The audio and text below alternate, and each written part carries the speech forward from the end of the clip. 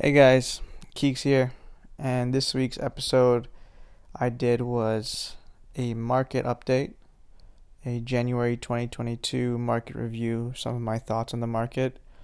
And so it's tough to summarize into words really, but the blog post I put out as well as in my newsletter, you can find some of my thoughts and a bit of my Sunday process loop where I go through the market, I go through the indices, some breadth indicators, um, some scans that I do, and really just try to explain my thoughts in this market, which has been pretty tough for a lot of traders, especially swing traders, but even among the day traders I talked to, have been struggling in this environment, um, just due to the opportunity set or lack thereof.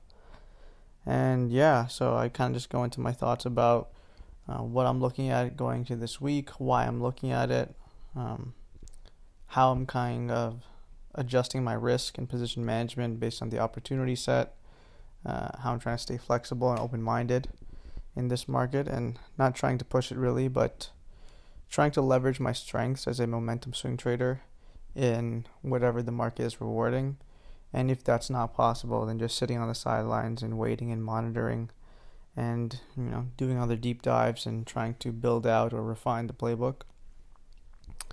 So yeah, check it out. Hopefully you guys get some value from it. It shouldn't be too long of a read. The post really outlines about a fifth to a quarter of my Sunday process loop. It doesn't go too deep into the exact tickers or stocks I'll be looking at. It doesn't go too deep into the exact scans and other things that I do on my Sunday prep day. But it goes over my overall thoughts on this market, especially the last month, what we've seen across the board, what names have shown the most relative strength, what industries and sectors.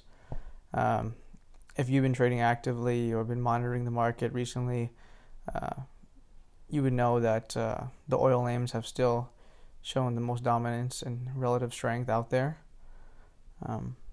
So basically my post really depicts that and some of my thoughts going into this week. So check it out, comment on it, let me know what you guys think, what you guys think about this market, and how you're preparing for the next month and positioning yourself to tackle it. So yeah, guys, I'll talk to you soon. Talk to you next week and trade safe.